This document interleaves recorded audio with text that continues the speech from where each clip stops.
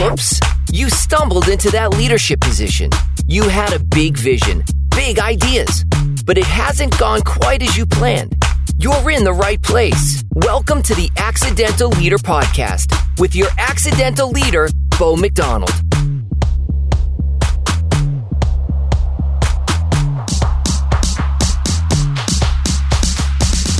Welcome into episode number 19 of The Accidental Leader. I'm your host and fellow accidental leader, Bo McDonald. Thanks for joining me for another episode of the podcast. First, before we get started, I want to thank our sponsor, Your Marketing Company. Strategic marketing, strategic planning, branding, and now website design and building and hosting. You can visit us online at yourmarketingco.com. That's yourmarketingco.com. Now, let's get into this. I'm going to start with a quote. 3, 2, 1. For more resources and to listen to past Accidental Leader podcast episodes, visit theaccidentalleader.com, courtesy of our sponsors, Your Marketing Company and Uncommon.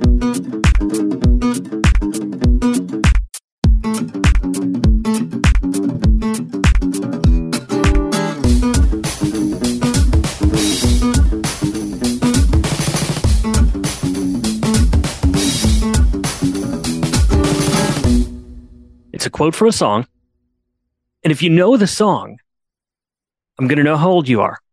And not only am I going to know how old you are, I'm going to know a lot about your taste in music. And I'm not judging when I say that. Here's the quote. Listen in. Things you call dead haven't yet had the chance to be born. I'm going to come back to this quote in just a little bit as we wrap up the podcast. I want to give you some backstory, though. I've shared some of my journey with you at various times throughout this podcast. On episode number 3, my guest was Ash Davis, author of A Life Through Letters. And I've shared so many times how when I read that book 4 years ago, it changed me. It was probably one of the most simple books I've ever read. One of the most non-flashy books I've ever read. But it changed me.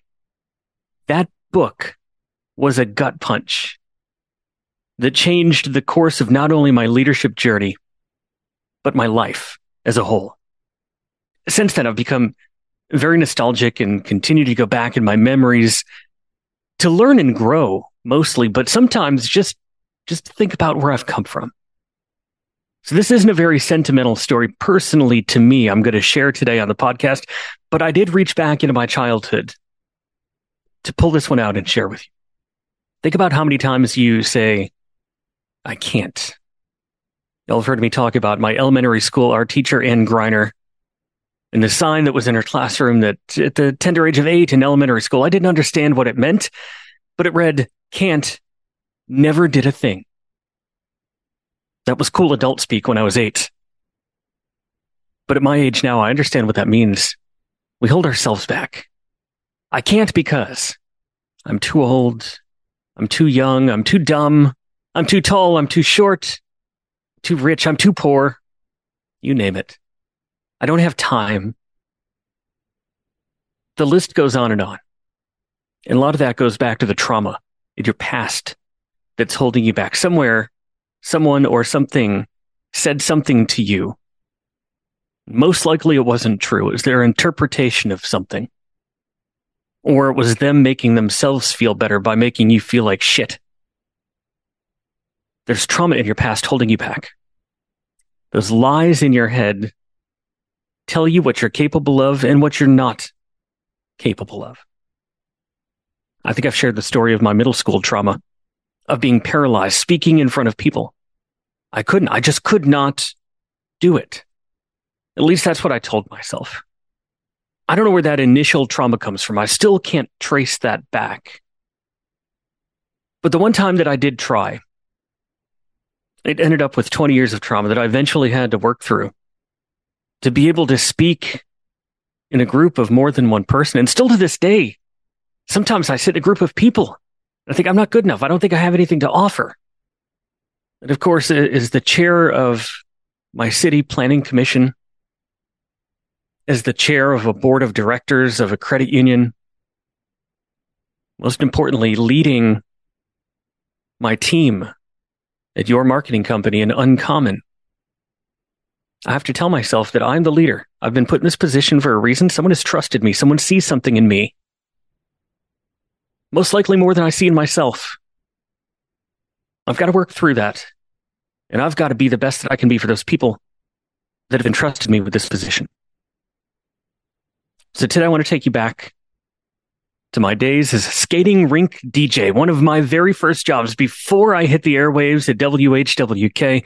My first job was DJing at the skating rink. Let me tell you, at the age of 15, when you have the power to play someone's request or not, you dangle that carrot in front of you and tease them for 3 hours. Maybe I'll play it. Perhaps maybe I'll never play it just because I could. Thankfully, I've matured since then, but at the age of 15, when you're given that power, look out. It's the skating rink DJ. It was one of my very first jobs. It was at Skate World in West Windsor, New York. I thought it was the shiz. So sad. That building now is a volunteer fire department. So often I drive by that and I just think about how many good times I had in that building. I remember one of the songs that I used to play. It was one of the latest hits from who I thought was a novelty fella, a one-hit wonder. His name was Scatman John. I can clearly recall so many nights. It was an upbeat song, and when I could feel that people were out on the floor and they were ready to let loose and they needed a fast song to go to, I would pull this one out because this was a jam. It was back in November of 1994 when Scatman John had a major success with a song called Scatman. Now, before I go on with this story, we're going to rewind even further, well before 1994. Learn a little bit more about John Paul Larkin, otherwise known as Scatman John. Going all the way back to 1981 when his first studio album came out. He played piano on the album Animal Sounds with Sam Phipps, who was later a part of the band Oingo Boingo. If you remember that, bonus points if you know them. That's really going back. Some wonder stuff. So 5 years later, after that album came out, it was 1986. Scatman John's first self-titled studio album came out. The music was great. I actually went back and listened to this. He's an amazing musician. For whatever reason, it just never quite caught on. It was just jazz. It was nothing different to capture the attention of jazz fans or music lovers. It was good, but it was nothing different. John Paul Larkin, now known as Scatman John, was an awesome musician. But he wasn't really being himself. He wasn't being his authentic self. He was playing other people's music. He was playing it safe. There was nothing to make him different than hundreds, even thousands of other jazz musicians. Time went on. Fast forward now to the early 1990s. John moved to Germany, tried to get a fresh start with his musical career. He knew he had something. He loved doing music. It was in his heart. It was in his soul. Share a little bit more about that story in just a few minutes. Music was his thing. Well, lo and behold, he discovered the Germans' appreciation of jazz and started booking gigs one after another. He started gaining a following in Germany. Pretty successful. Going from club to club, gig to gig. Now he's got a following. People are starting to talk about this John Paul Larkin guy. Several years later, fast forward in 1995, he had a huge hit with the song Scatman. Hit number one in numerous countries, sold over 6 million albums. You're wondering what that song is. Who is this Scatman John fella? If I play a clip of the song, you're probably going to recognize it. Tell me, do you remember this? Do you remember this? I'm a Scatman. Yeah. It was a huge risk. He was combining jazz. He was combining scat, modern dance music, hip-hop, all into one sound. Scatman John, as he was now known, took a huge risk. He tried something no one else had tried before. He created this brand new sound, almost a new genre. It was a huge risk for a musician. Now that he had a following, he was doing something different. Would people continue to follow him? Would his loyal fans still continue to be loyal to him? Doing something different? But that was not the biggest risk that Scatman John ever took. As he began learning to speak as a young child, he had a severe stutter. And I mean severe. It was the cause of much trauma and ridicule through his childhood. In fact, in 6th grade, he was made to stand in front of the classroom and recite a current event that was happening at that time. He got up before he could say anything and muster up the courage to do it. He just broke into tears before he could say a word. Kids would make what he described as grotesque stuttering type sounds at him day after day. And maybe I relate to this story because the story I've shared with you about my middle school trauma and having to get up and recite the times tables in front of the class and how similar that was to Scatman John's experience in school. But he turned to music as an escape. He would go home. He listened to the scat sounds of Etta James and Pops, Louis Armstrong, started playing the piano. He said since he couldn't get words out, one way that he could express himself was by playing piano. And he found out that he was a pretty good musician. He wasn't humble in that part. He knew he had something in him, that there was a gift inside of him of music when he started playing piano. He had this to say in an interview: there's something special about people that are forced to ask who, what, when, where, and why from an early age. Why me? Why do I have this stutter? God, why did you give this stutter to me? Why do I have to deal with this? What is even the meaning of life? Scatman John later said, it's to be here, in the here and now. When he recalled asking that question as a child, what is even the meaning of life? It's to be here in the here and now. During his many years of hiding behind his piano in jazz clubs, where he would go and play the piano, no microphone present, no singing, just playing the piano, he started abusing a lot of substances as a way to escape. It came to a head in 1986, almost dying from his substance abuse.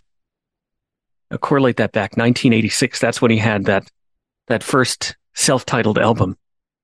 And he started getting clean and things started happening for him. Through therapy and many 12-step programs, he gained clarity. He identified the lies he had been telling himself. Maybe I'm more than my stutter. Maybe that doesn't define me. Stop right there. Every one of you listening. Fill in the blank. Maybe I'm more than... What is the thing that defines you? Or think defines you? Maybe I'm more than my stutter. Maybe that doesn't define me. That is the statement you need to say right now. What is that thing that you allow to define you? Maybe I'm more than that. Maybe that doesn't define me. Shut up, John! That's what he would always yell at himself. Maybe I'm more than my stutter. These things that these horrible kids taunted me with and teased me with back in school. Maybe I'm more than that. Shut up, John! When he got clean and he started thinking clearly, and he started saying things like, maybe I'm more than my stutter. Maybe that doesn't define me. Shut up, lies in my head. 1990s in Germany, he's found this new success. He was encouraged by his manager to get out from behind the piano and start incorporating more singing into his numbers. Oh, that was a gut punch for him. That was being very vulnerable. To put a microphone in front of this talented musician who could play the piano like no one else, but had this horrible stutter and knew as soon as he opened his mouth, people would see it. And my guess is, if I'm getting inside of his head, if it's anything like me, the first time he opens his mouth and someone points at him and says, you got a stutter, man, and starts chiding him for it like they did back in school, that would be the end of it. But he was encouraged by his manager, get out from behind the piano. Start singing. Start being you. Of course, at first he was totally against it. He remembered that ridicule he was subjected to in his younger years back in school, but he eventually caved. His manager didn't give in. And Scatman John finally said, fine, I'll give it a shot. At one of his gigs, it was his first gig at a cafe in Berlin. He grabbed the mic and sang along to one of his piano numbers. He was met with a standing ovation. Think about that.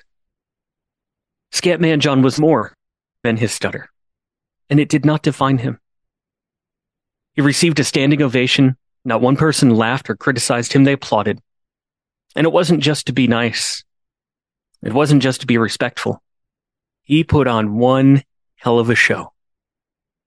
He went on to add more gigs and incorporate more singing into those gigs and enjoyed more and more success and applause for his unique sound. Let's go back to 1995 when he released his first album with this newly imagined sound of scat and dance and hip hop, all kind of combined into one, this new experiment. It was a slow start. He was a little bit worried. Have I done the wrong thing? But it started taking off and it warmed up quickly. The song is the one I played you just a few minutes ago. It was all about his traumatic past and embracing who he is. He wrote it. He wrote the music. He wrote the lyrics. Let me share some of those with you. Think about how vulnerable this is as I share these words with you. This hip-hop, dance, scat, jazz song. How much meaning the words have. Everybody's saying that the scat man stutters, but doesn't ever stutter when he sings. But what you don't know, I'm going to tell you right now, that the stutter and the scat is the same thing. If Scatman can do it, so can you. Some of the lyrics to his song Scatman. He turned a stutter into a scat, into one of his biggest talents. He turned what he thought was his biggest liability in this thing that defined him into a huge talent that brought him the most success he's ever seen. Later that year, he was the keynote speaker at the National Stutter Project Convention. I was able to go back and watch the video on YouTube. It's worth a watch. It's worth a watch to hear his words. He talks about his struggles with substance abuse, the origins of his sound, and how he came to see his stuttering as something immensely powerful, not just for overcoming the shame of being a stutterer, but as a source of strength for overcoming all barriers in life. This echoes the message of his lyrics. Back in the 90s, hearing that song on the radio, playing it at the skating rink, it was just a fun dance song that made you move. Who in the world is this Scatman fella?